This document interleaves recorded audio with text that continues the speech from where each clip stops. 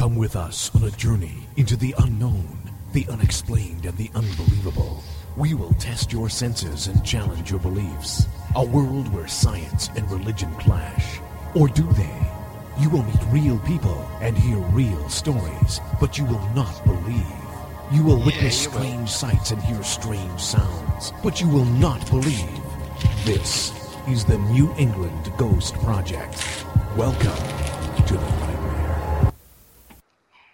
Good evening, everyone, and welcome to another fine edition of Ghost Chronicles Next Generation. I am Ron Kolick, your host, the gatekeeper to the realm of the unknown, the unexplained, and the unbelievable, soon-to-be Santa Claus, New England's own Van Helsing.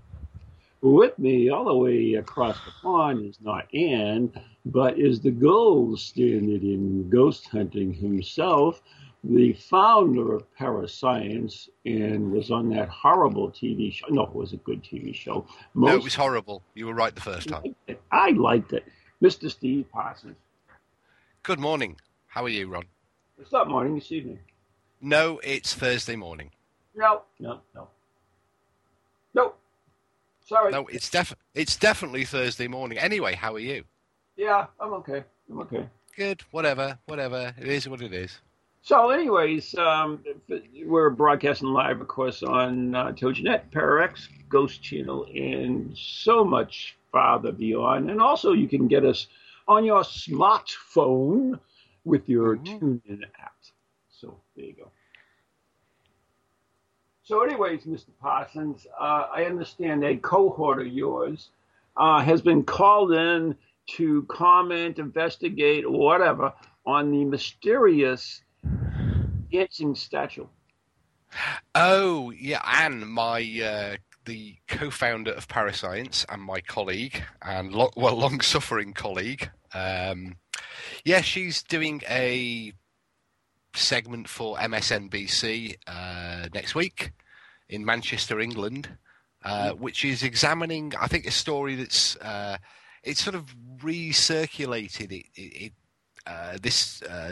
There's an Egyptian statue, a small statue about 12 inches high, that's they noticed that it was turning round in the display cabinet. So the curators set up a time-lapse camera, and indeed, the statue was turning round.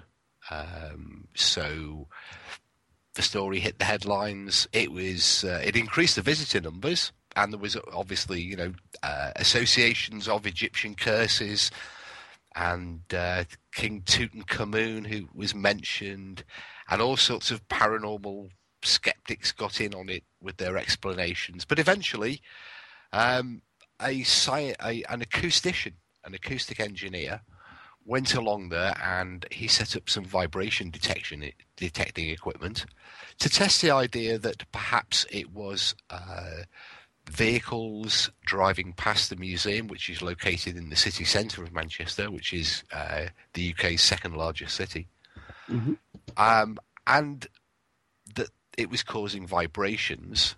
The glass shelf was vibrating slightly, and that the statue, having a slightly convex base, so slightly domed out, was turning round. And when you actually compare the footage from the time-lapse camera with the output from the vibration meter, you'll notice that by day, from about 6 o'clock in the morning till the late at night when the traffic quietens down, the statue does indeed turn very, very slowly.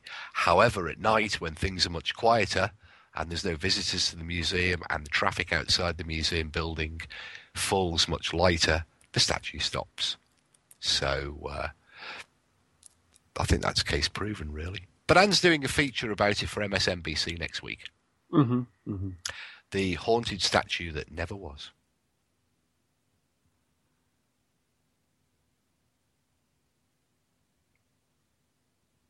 And it's all gone very quiet on my headphones.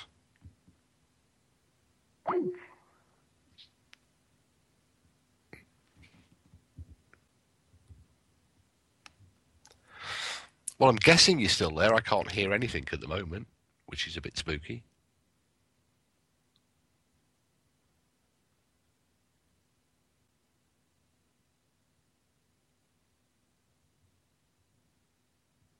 Hello? Keep talking. Hello? I can keep talking, but there's nobody here to listen to me. So, yeah, I don't know if I'm the only one on the planet now in the wee small hours of Thursday, but so that's the spooky news from the UK that's been doing the rounds this week, together with, of course, the story that's come across from the USA. I understand that some ghost hunters visited a haunted plantation house, I think, in New Orleans, and managed to burn it down, much to the irritation and annoyance of the paranormal community. These guys have been arrested, and that they have been charged. I'm sorry, I'm just watching the Skype feed at the same time to see if there's actually anybody even there in the world. And over here, of course, we've now got all of the good guy ghost hunters. In fact, every ghost hunter is throwing their hands up in despair and saying that could never happen, and that these guys. Pardon? Can you hear me? I can hear you perfectly. We had a massive power failure here.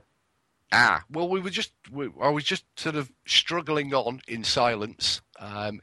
I'd started to talk about the other piece of paranormal news that's hit the headlines big time over here in the UK, which, of course, is the New Orleans ghost hunters who managed to burn down the plantation house.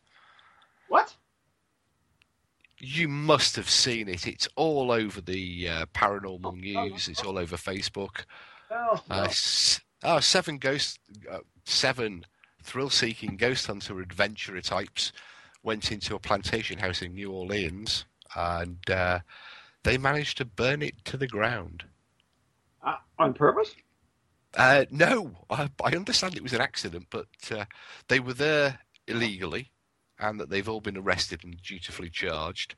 But of course, what you've got now is the entire paranormal community throwing up its arms in despair, and there's the wrenching of hair and the beating of breasts, and everybody has an opinion about it. It really has been big news this week here in the UK. So what is happening? I mean, what is the thoughts about it on the UK side? Just curious. Well, it's pretty much as you can imagine it would be. One of disgust, one of distancing oneself from this sort of ghost hunting, and the idea that people can be so irresponsible, and that they're a very bad sort to have within the paranormal community, and we must condemn them. So it's been very, very anti their activities. But of course, over here we don't tend to publicise some of the activities of the ghost hunters. I know there are a lot of people, for instance, here in the UK, take exception to ghost hunting in cemeteries, which I understand is very popular over in America. Over here, it tends to be a little bit more frowned upon as being, perhaps disturbing or showing disrespect for the dead. Although a lot of ghost hunters do visit cemeteries, but they just don't publicise it quite as much, because there is this, I guess, kind of backlash from the moral minority who like to say something. In fact, that's the kind of thing about ghost hunting, isn't it? Yeah. And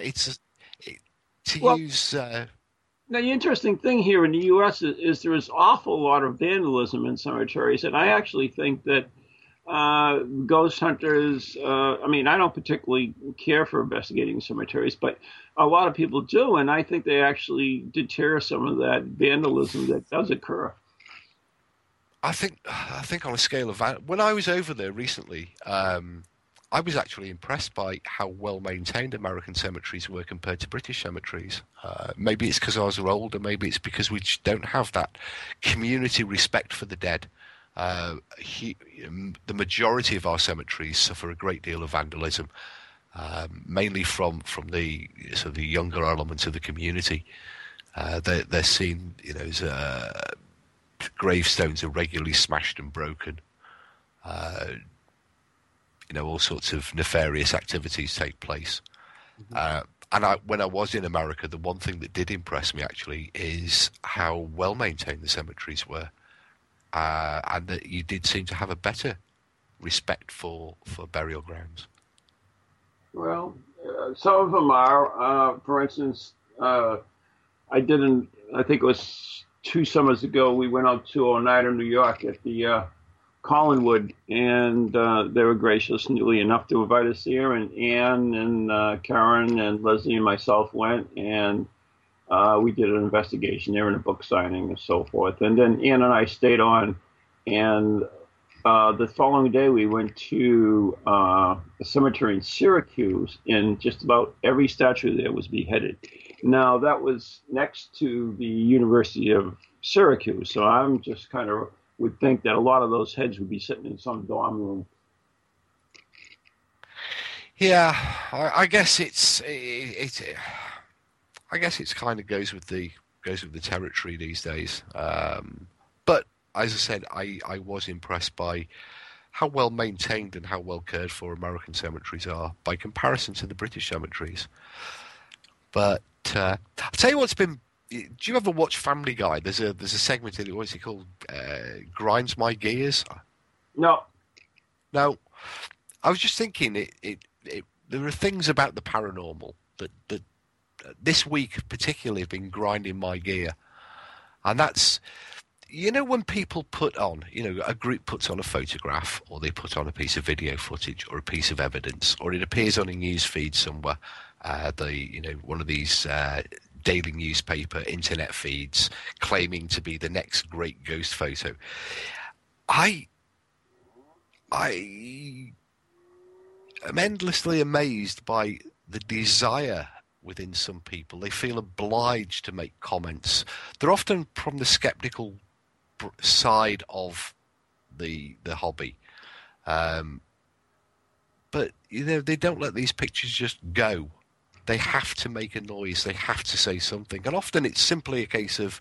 this week we had a video which came from America, actually, which allegedly showed the ghost of a cat, which I think was taken in a video footage taken in a New York hotel.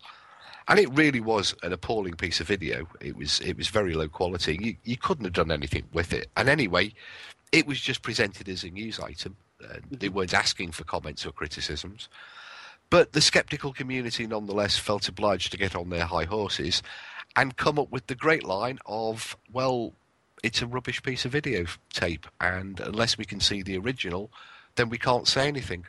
Well, basically, don't say anything at all. You weren't asked. Shut up. That's true.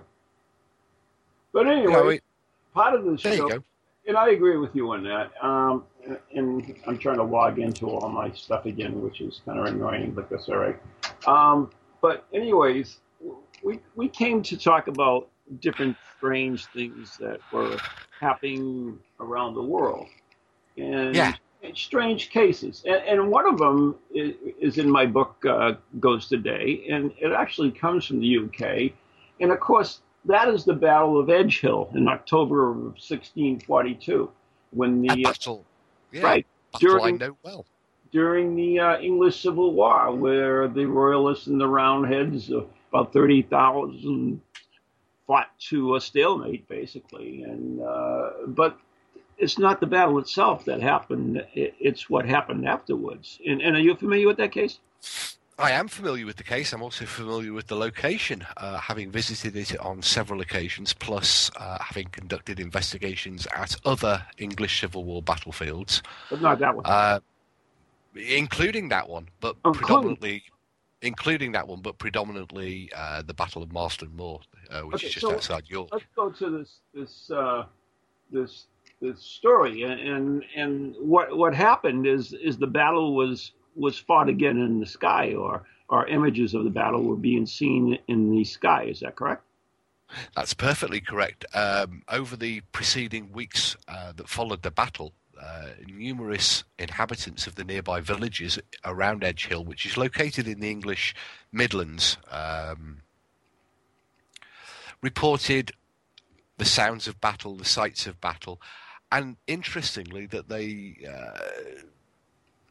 reports were taken so seriously that King Charles I actually sent a royal commissioner to investigate the claims Right, that were and not being only made. a commissioner, but actually someone who fought during that battle. That's perfectly correct. And what was most interesting is that whilst he was there, he himself also witnessed the apparition of the battle, and indeed recognised some of the participants who he personally knew. And these participants that he recognised as spectral forms included both the living and, of course, the dead. Mm-hmm. So it was very well documented and very well attested. And in fact, although I think a pamphlet was published the following year, most of the sightings that took place were very close to this time of year, between what you would call Thanksgiving and up to and around the Christmas period. Right. So they didn't actually. They weren't anniversary sightings in the true sense, because they didn't recur the following year at the same time. But people living in the area still claim to see spectral figures, hear the sounds of battle, although more infrequently these days. The land is actually quite difficult to investigate because it still lies on government-controlled Ministry of Defence property, and so large areas of the Edge Hill battlefield are kind of off limits, although there are memorials and walks that the visitors can take. Mm-hmm. So, I mean, it's an interesting phenomenon, and so, I mean, what is your take on it? Well, it's certainly not a unique phenomena. Battlefield ghosts. Well, let's talk about this. We're not talking about battlefield ghosts in general. I'm talking about this specific case. So we're addressing this case, and we're not going anywhere else with it. Well, I was just giving a precursor by saying battlefield ghosts are actually fairly widely known both sides of the Atlantic. And what's interesting is that fact that they are so widely documented both sides. And in the case of Edge Hill in particular, you have a very, very good and substantial body of evidence from reliable witnesses who were examined. Now, they may not have been examined in the same way that we would examine a witness today, but the commissioners who went to study the claims that were being made did a pretty thorough job for the time. And you're left with a conundrum. Clearly these people weren't making it up. Clearly these people had a genuine experience. And that points to an anomaly, a possibly paranormal event taking place. Well, it's definitely a paranormal event because it's certainly not normal. So it's a paranormal event. But the question is, to me, it doesn't seem as ghostly figures in that they were not, if you believe that a ghost is a disembodied soul, then I don't think that that's the case in this. From the evidence that I've seen on it, it seems more of as a rip in time, or perhaps as my good friend Richard Felix liked to say, the stone tape theory, with things playing over and over again. Well, that's a possibility. We don't know the mechanisms that cause ghosts to appear to people, and of course there are lots of different potentials for what we call the ghost. You might see a shadowy figure, other people might see a battle, some people might see a vehicle or an aeroplane, and you would give them the same generic term ghost, but the mechanisms that are creating them might be completely different. What's certainly beyond question is that people were having experiences.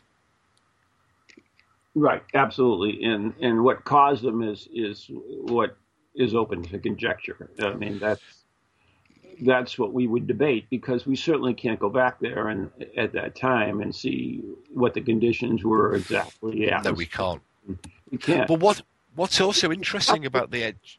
We're stuck with witness testimony, basically.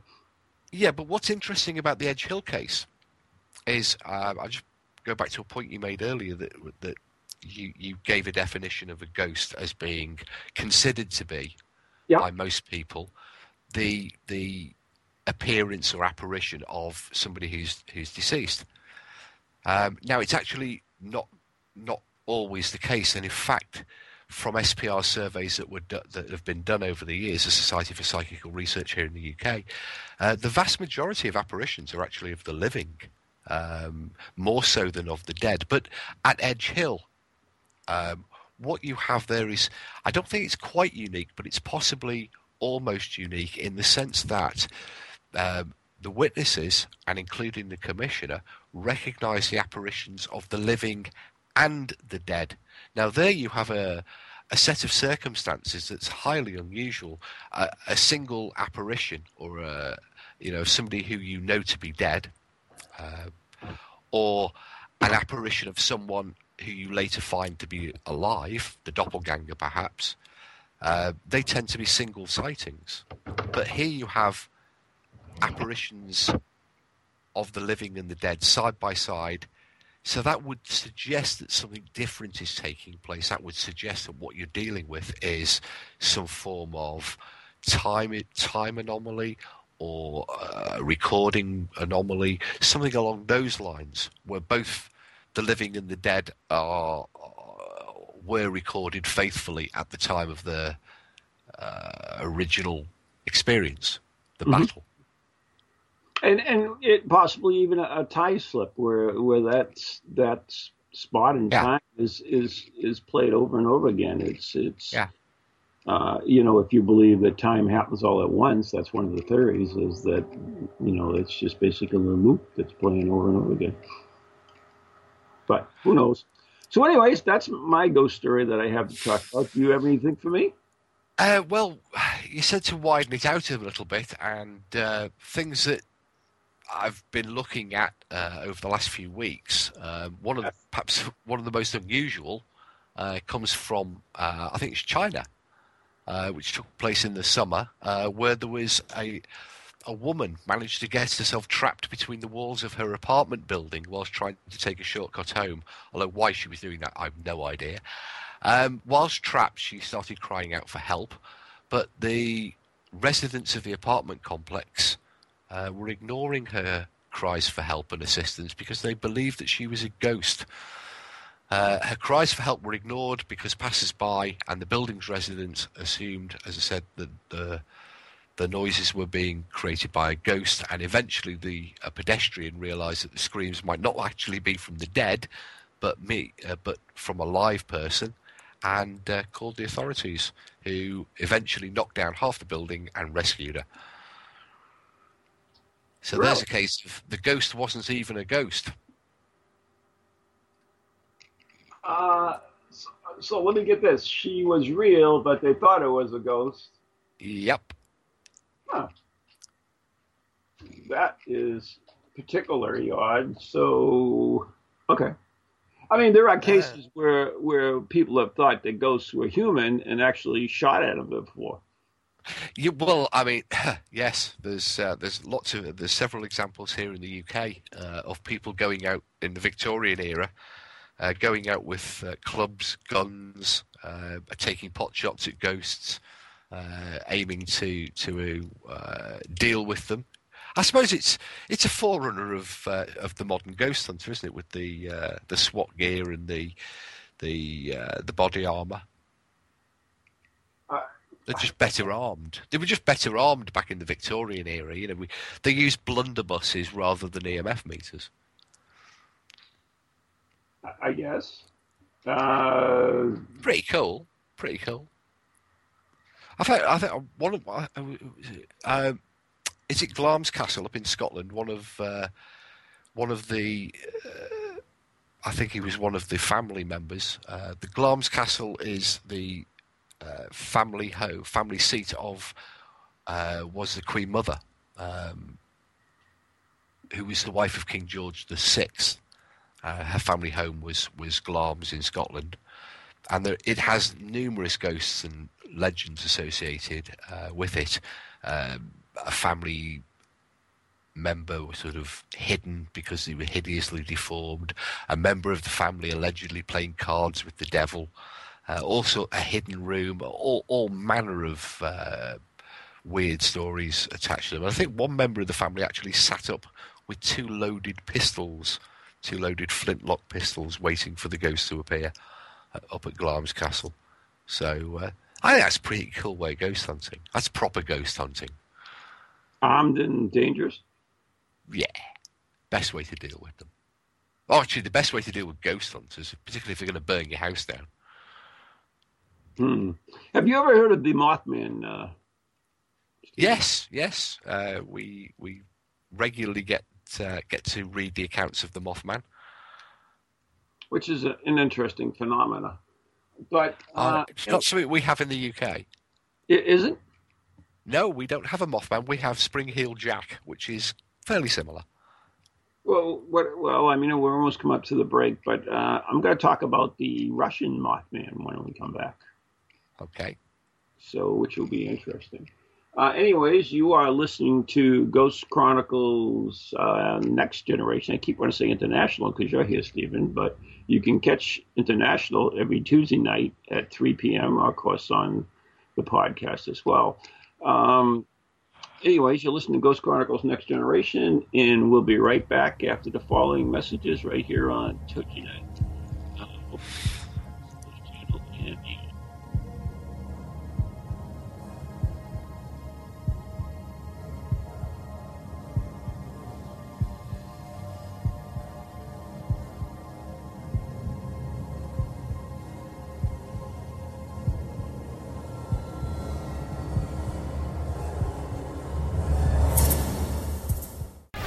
Welcome to TogiNet, radio with a cutting edge.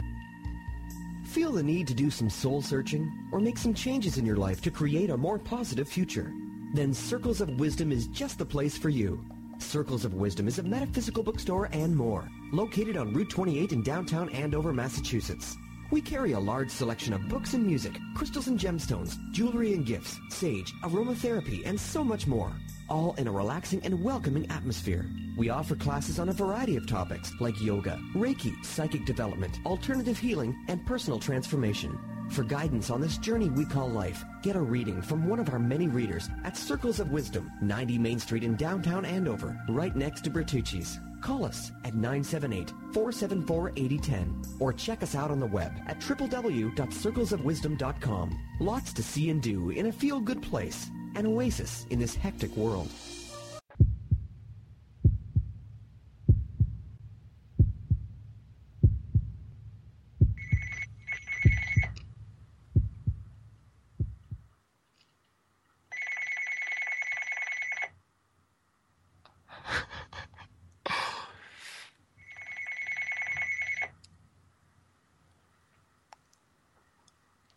Are you bringing us back?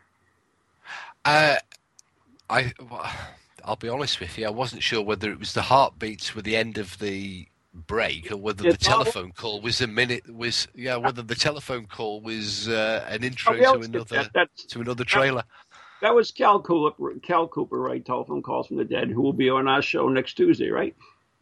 He'll be on Ghost Chronicles International. Yeah, so I wasn't sure whether you see, this isn't my show. You know, I know where to bring it in for the international. Yeah. But and you've changed your phone ringtone since last night. No, it's a different phone. I have many phones. So, anyways, we talked a little bit just before the break about the Mothman, and the Russian has their own, the Blackbird of Chernobyl. You ever heard of that baby?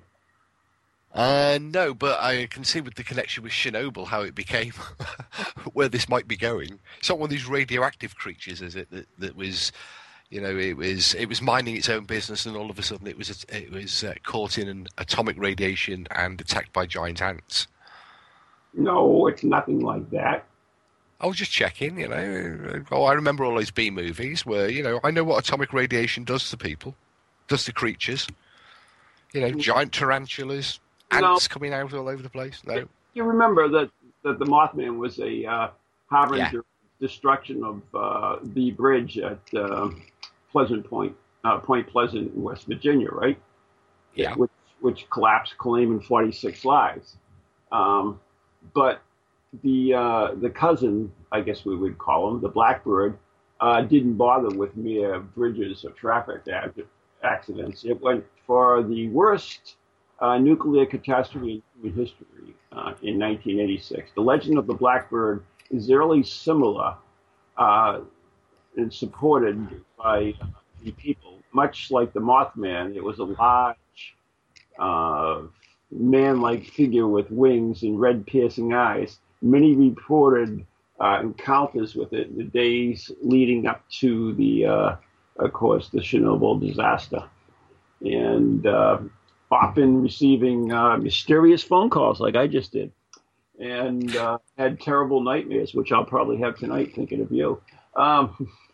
Thank you for that. Do you know, I've just come up with another theory. Let me finish. Go The on, then. reactor finally exploded on April 26th. The pilots and rescue workers who survived the flames told frightful stories of a huge black figure flying from the destroyed reactor and circling among the black plumes of smoke rising from it.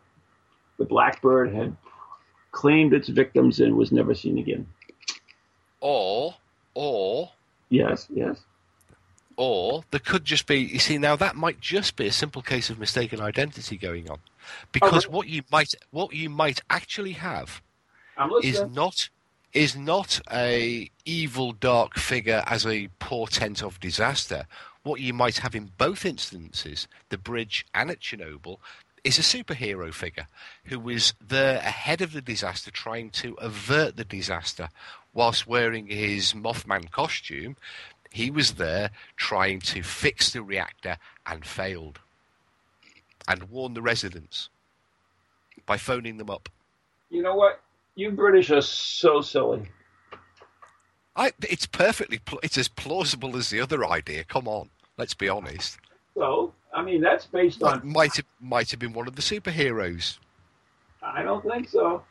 It could have been. You see, this automatic assumption that it's always a bad thing. It might be a guardian angel figure. A little bit singed, I'll grant you.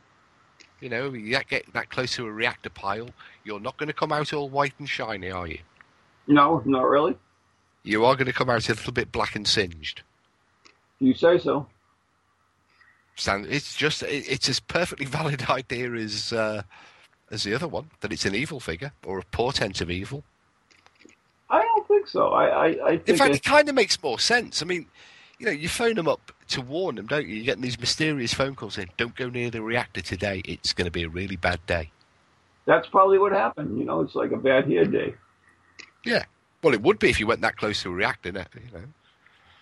I think, you see, there's always other possibilities. All right, we shall see. Anyways, speaking about bizarre things, we actually have a new bizarre from my favorite girl, Vala Ventura. And if Sabrina's listening, then maybe we can hear it.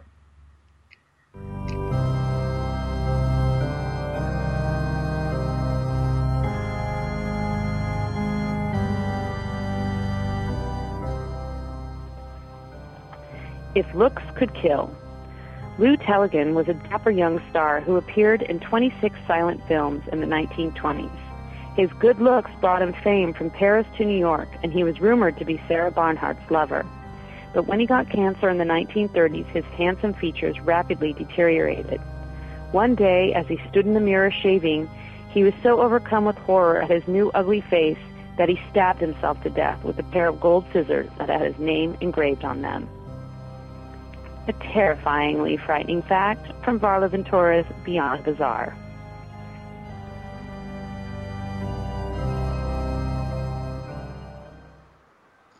Okay, that was bizarre. Well, it was very classy. At least they were gold. They were gold. They were gold scissors. Right. And hey, speaking of the truly bizarre. Yeah, sure. And as we're coming up to Black Friday, and as it's now officially Thanksgiving here in the UK, because we're a day ahead of you, obviously, it's Thursday, so happy Thanksgiving. But tomorrow, for both of us, will be Black Friday, and I noticed some adverts have been popping up on my internet feed from various paranormal equipment suppliers. And if we want to talk about the bizarre, have you seen some of these new bits of equipment that are being offered for sale to the ghost hunting community? No, I have not. I some of them are just. I won't. Well, are we allowed to advertise on their behalf? But there's one company based in the USA that manufacture their own ghost hunting gadgets, specialized ghost hunting equipment, hand built exclusively for the paranormal investigator. And you know what? Some of them are absolutely. I've no idea really what they do, what they're supposed to do. They basically look like bits of plastic with coloured plastic tubing attached to them, and allegedly measure stuff. Yeah, you know the ones we're talking about. And they're getting increasingly bizarre. The newest one that they've got is a camera that looks like an orb. So, in fact, it's called an orbital camera. So maybe it's good at catching orbs. And with Black Friday coming up, they do have a sale on. I think it's $20 off most things. Really? If you want to waste, well, there's one here. It looks like some sort of. Well, I won't even begin to describe what it looks like. It looks more like a sex toy than a ghost hunting gadget. But I'm just wondering. You spend $40 on it, fair enough, but you could buy a decent thermometer for that. And yeah, well, I'm actually working on my own. I'm very much into spirit communication and so forth, and I've decided to combine the old spiritualist rapping, tapping, and the modern day hack shack or ghost box. So what I've worked on now is this the coffee meter. And it basically, the coffee pot, you can make coffee, which is good for ghost hunting. And at the same time, as it perks, the spirit will be able to communicate with you with the series of raps and taps. So I think it's just a win-win situation for both the spirit and the ghost hunter as well. So that's you've got to remember the key thing to selling this product is A, price it at least $100, and B, put lots of coloured LEDs all over the front of it. Yeah, because ghost hunters love to have coloured LEDs. I mean, it doesn't matter what they do or what it's supposed to be measuring, provided it's got coloured LEDs all over the front of it. Mm-hmm. I was just looking at some of these. I've got their website up as we speak, and I'm just looking at the astonishing range of devices that they do now. I've been following this company for quite some time, and do you know what? I'm looking. There's 10 products here, and I still can't figure out 9 of them. One of them looks like a butterfly. Another looks like some sort of weird Jew's harp with an LED on the end of each end. Well, and hey, I'd love to see these used on a ghost. Actually, no, I wouldn't. Have to get I'll some. be honest. I'm sure you use the Ghost Meter Pro that I sent you. Sent you back. I'm sure you use that all the time now. Endlessly out walking the ancient lanes and byways of West Wales, the land of the Red Dragon, because it's got the ancient ghost mode on it. I mean, that's the important, which I find to be absolutely invaluable. I mean, this week alone, 4 ancient Egyptians, a Greek and a Roman. Really? I'm really surprised at that. Anyways, do you believe in reincarnation? I did the first time around, but after the third lifetime, I kind of figured it was maybe just deja vu. This is an interesting case. This is the case of John Raphael and the Tower Tree. You ever hear of that? No, that's a new one on me.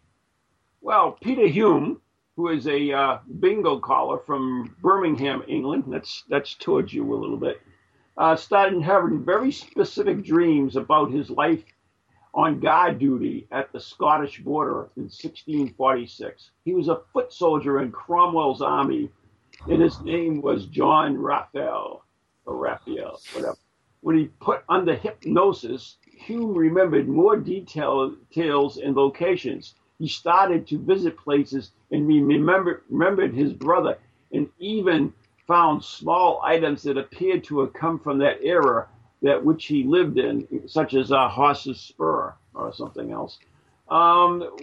With the help of a village historian in Comstock, South England, wherever the hell that is, he even managed to positively identify details about the church that he had not known, but had known in previous lives. And he was able to tell that the church used to have a tower with a U that's Y-E-W, tree growing from it. This was never a published fact, and it startled him, by the way. So the church tower had been taken down in 1676, and a local register's John Raphael was discovered to have married in that church. Wow. So Ron Hutton investigated the case and asked Hume for very specific questions under hypnosis, and Hutton was not satisfied that Hume was totally in tune with the era of the Pap's life, because he could not answer all the questions. Oh, that's a shame. Well, Professor Ronald Hutton, to give him his full title, is actually one of the world's leading experts on that period of time as a folklore historian here in the UK. Of course, a lot of these cases of apparent reincarnation, including the most famous of all, the Bridie Murphy case in Ireland, turn out to actually be a case of forgotten memories. People have read something, people have watched a film. In fact, several cases of reincarnation have actually mirrored film scripts. But I'm holding in my hands the proceedings of the American Society for Psychical Research from September of 1966, published by or written by Ian Stevenson, which is 20 cases suggestive of reincarnation. Now, this is one of the landmark books, and the 20 cases actually do provide some fairly compelling evidence for the possibility, at least, of reincarnation. I don't particularly believe in reincarnation. I believe that people do remember that stuff, but they're getting information from different places, I guess the word would be, from different... well, I don't want to get too deep. Nonetheless, there is actually some serious research that is being undertaken into reincarnation and the questions it poses. Now, obviously, I just mentioned Ian Stevenson's book, but there is a current researcher in Iceland, Professor Erlander Haraldsson, a member of the Society for Psychical Research, who has presented numerous papers and written extensively on cases he's examined around the world, in Iceland and in the Far East, India, and further afield. And he remains deeply convinced that there is something at least worthy of attention and worthy of further investigation. So I don't think we should throw the baby out with the bathwater. I'm with you on this one. I don't think that we just get recycled like an old washing machine and come back again. It doesn't kind of make sense. I know some religions do support reincarnation and others are against reincarnation, but there is evidence that it's certainly an interesting aspect of human personality that we need to examine. So, speaking about that, interesting things of personality, have you ever heard about a naked ghost? There are several. There are several here in the UK. They're quite rare because they're often thrown back to against the conundrum of why do ghosts wear clothes? Because if the ghost is an embodiment of a deceased soul, then how do the clothes manifest? Because that's the way to appear, is what the difference. Yeah. But there are examples of naked ghosts. I think there's 3 or 4 here in the UK that I can't recall all the details, but I do know there's a handful of cases. What I was going to talk about was the naked legionnaire of Abbey Church. How do you know he's a legionnaire if he's naked? Well, let me tell you. The only thing that's a frightening encounter in a dark alley is the ghost of a naked ghost. The ghost of a ghost, okay? The Bath area of Great Britain, do you know where that is? I do. It is famous for many paranormal legends. Perhaps none stranger than the nude ghost of a Roman soldier that can be occasionally seen running through the alleyways of the town of Abbey Church. The apparition is said to be quite convincing. Once a police officer mistook it for a real streaker and started to chase him, only to see him disappear in thin air. Well, we define people's period in time by their costume and their attire. You know, we can recognise a knight because he's wearing shining armour. We recognise a Victorian person because of their particular dress. A Tudor person would be wearing, you know, the rough collar and the pantaloons. How do they know it's a Roman? How do they know he's a centurion?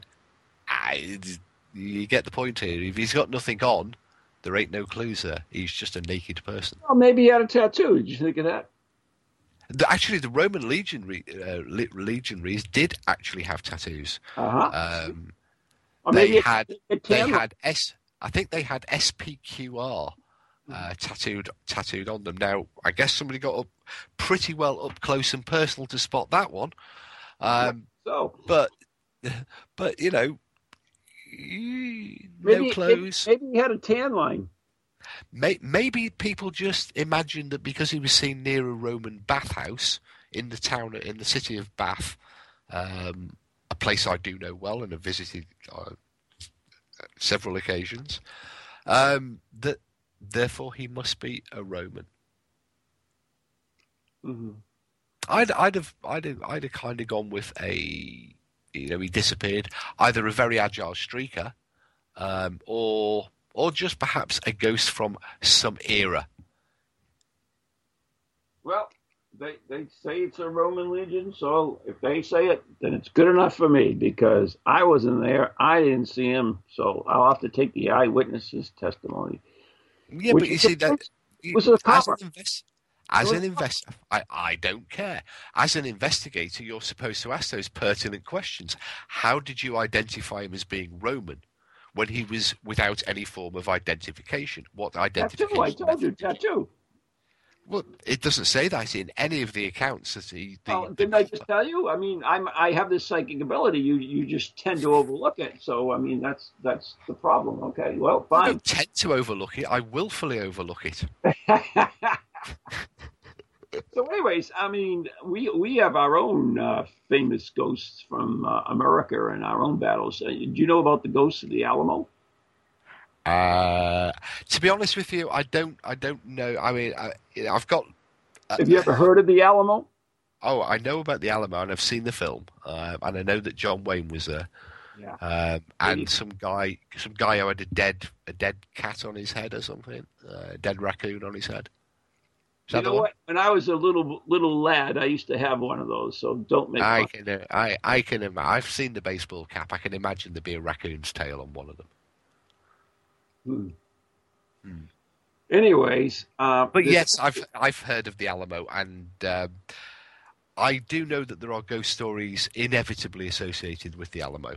Right, absolutely, and you know, TogiNet, of course, is the broadcasting from Texas, so this is local legend to them.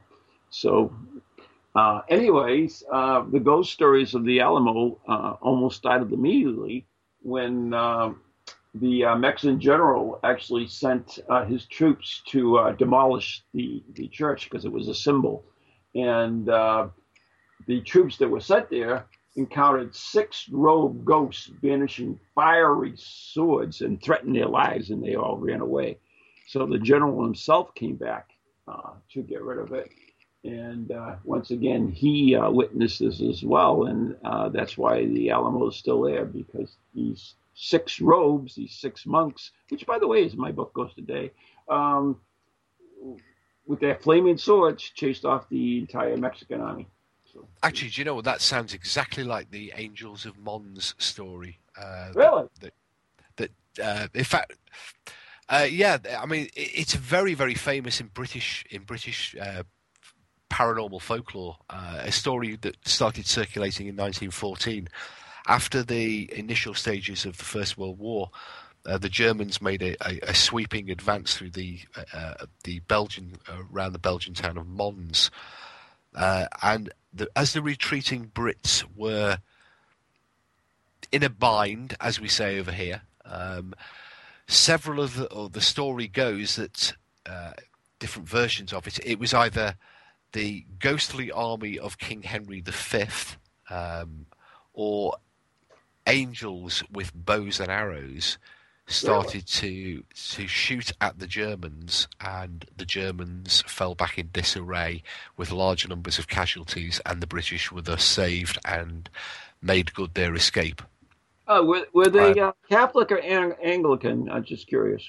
Well, what was interesting is the story actually began life as a work of fiction in a book called, in a newspaper article originally, by a reporter called Arthur Machen. He wrote it up later as the story of the Bowmen, or the Angels of Mons and Other Legends of War, which was published in 1915, with actually a disclaimer that the story had any degree of truth, and it was in fact simply that, an inspiring story written, in time of national crisis. However, what was interesting, after the story was published in the media and picked up, that a large number of people started to come forward with their own friend of a friend accounts. It happened to a man who was lying wounded in the bed next to me. He saw these angels. Nurses would say that the wounded men were also telling the story. So the story started to take a life of its own, to the point where Machen repeatedly stressed that he had in fact created this. And then you had others coming back saying, well, yeah, you created the story, but you inadvertently based the story on fact. And anyway, we know you were telling the truth, but then you tried to cover it up later, because what you were covering up, of course, was a mass retreat from the Germans. And so the whole thing gets all tangled up and woven up as this myth, legend, the Angels of Mons. So, I mean, how do we separate the myths and the legends in reality? Or do we? Well, we don't, do we? And in fact, ghost hunting often perpetuates, or in fact starts, myths. I know of cases over here, quite local to me in West Wales, where a building has never had any reported haunting until the ghost hunters go along, because on the basis that it's an old building, it's a castle, therefore it must have a ghost. Inevitably, they and their equipment, or they and their sensitive, detect something, pick up something, interact with something, either an EVP or, in the case of Pembroke Castle near here, a fairly innocuous event. Then they report it on their Facebook and internet sites. Then others go along, and of course they know the previous account. And before a year's out, you have a haunted castle, where previously no such ghost had existed. And indeed, that awful television programme we talked about before has probably been responsible for creating more haunted buildings than any other single. Okay. You get the idea? I do. Yeah, and I'm sure Super Mario Brothers also have created many a haunted building. You know what's interesting? Oh, that was a loud one. There's a doorbell, which means Pizza from the Dead is here. But I just wanted to share one thing. You talked a little bit earlier, but when we were talking about the battle in the sky, about the ghosts of the living and the dead. And do you know, Lenin's ghost was actually seen while he was still alive? Did you say Lennon or Lincoln? Lenin, the Russian. John. Oh no, I was thinking of John Lennon. Nope. I wouldn't be surprised. As I said before, there is this survey done by the Society for Psychical Research, and they actually discovered that the majority at that time, and in fact it still kind of holds true today if you don't allow for the skew of ghost hunting groups, a lot of apparitions are actually apparitions of the living rather than of the dead. So that's hardly surprising that Lennon's apparition appeared while he was alive. I mean, there's so many cases of people who have showed up and said goodbye to loved ones and actually never died. They're called crises.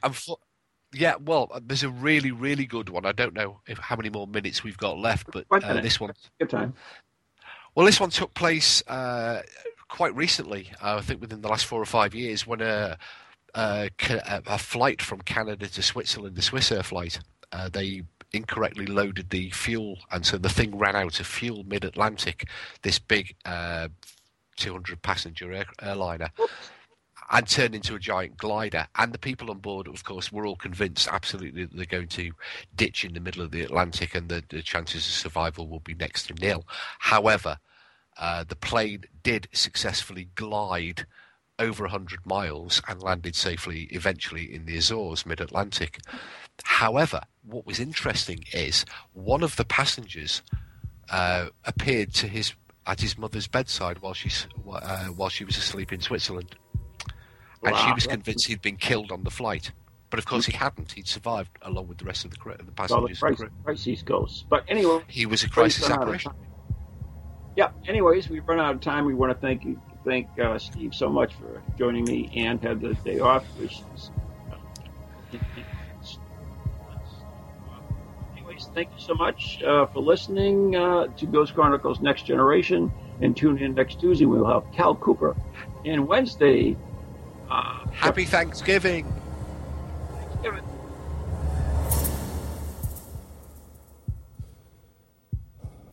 From goalies to ghosties, long-leggedy beasties, and things that go bump in the night. Deliver us, good Lord.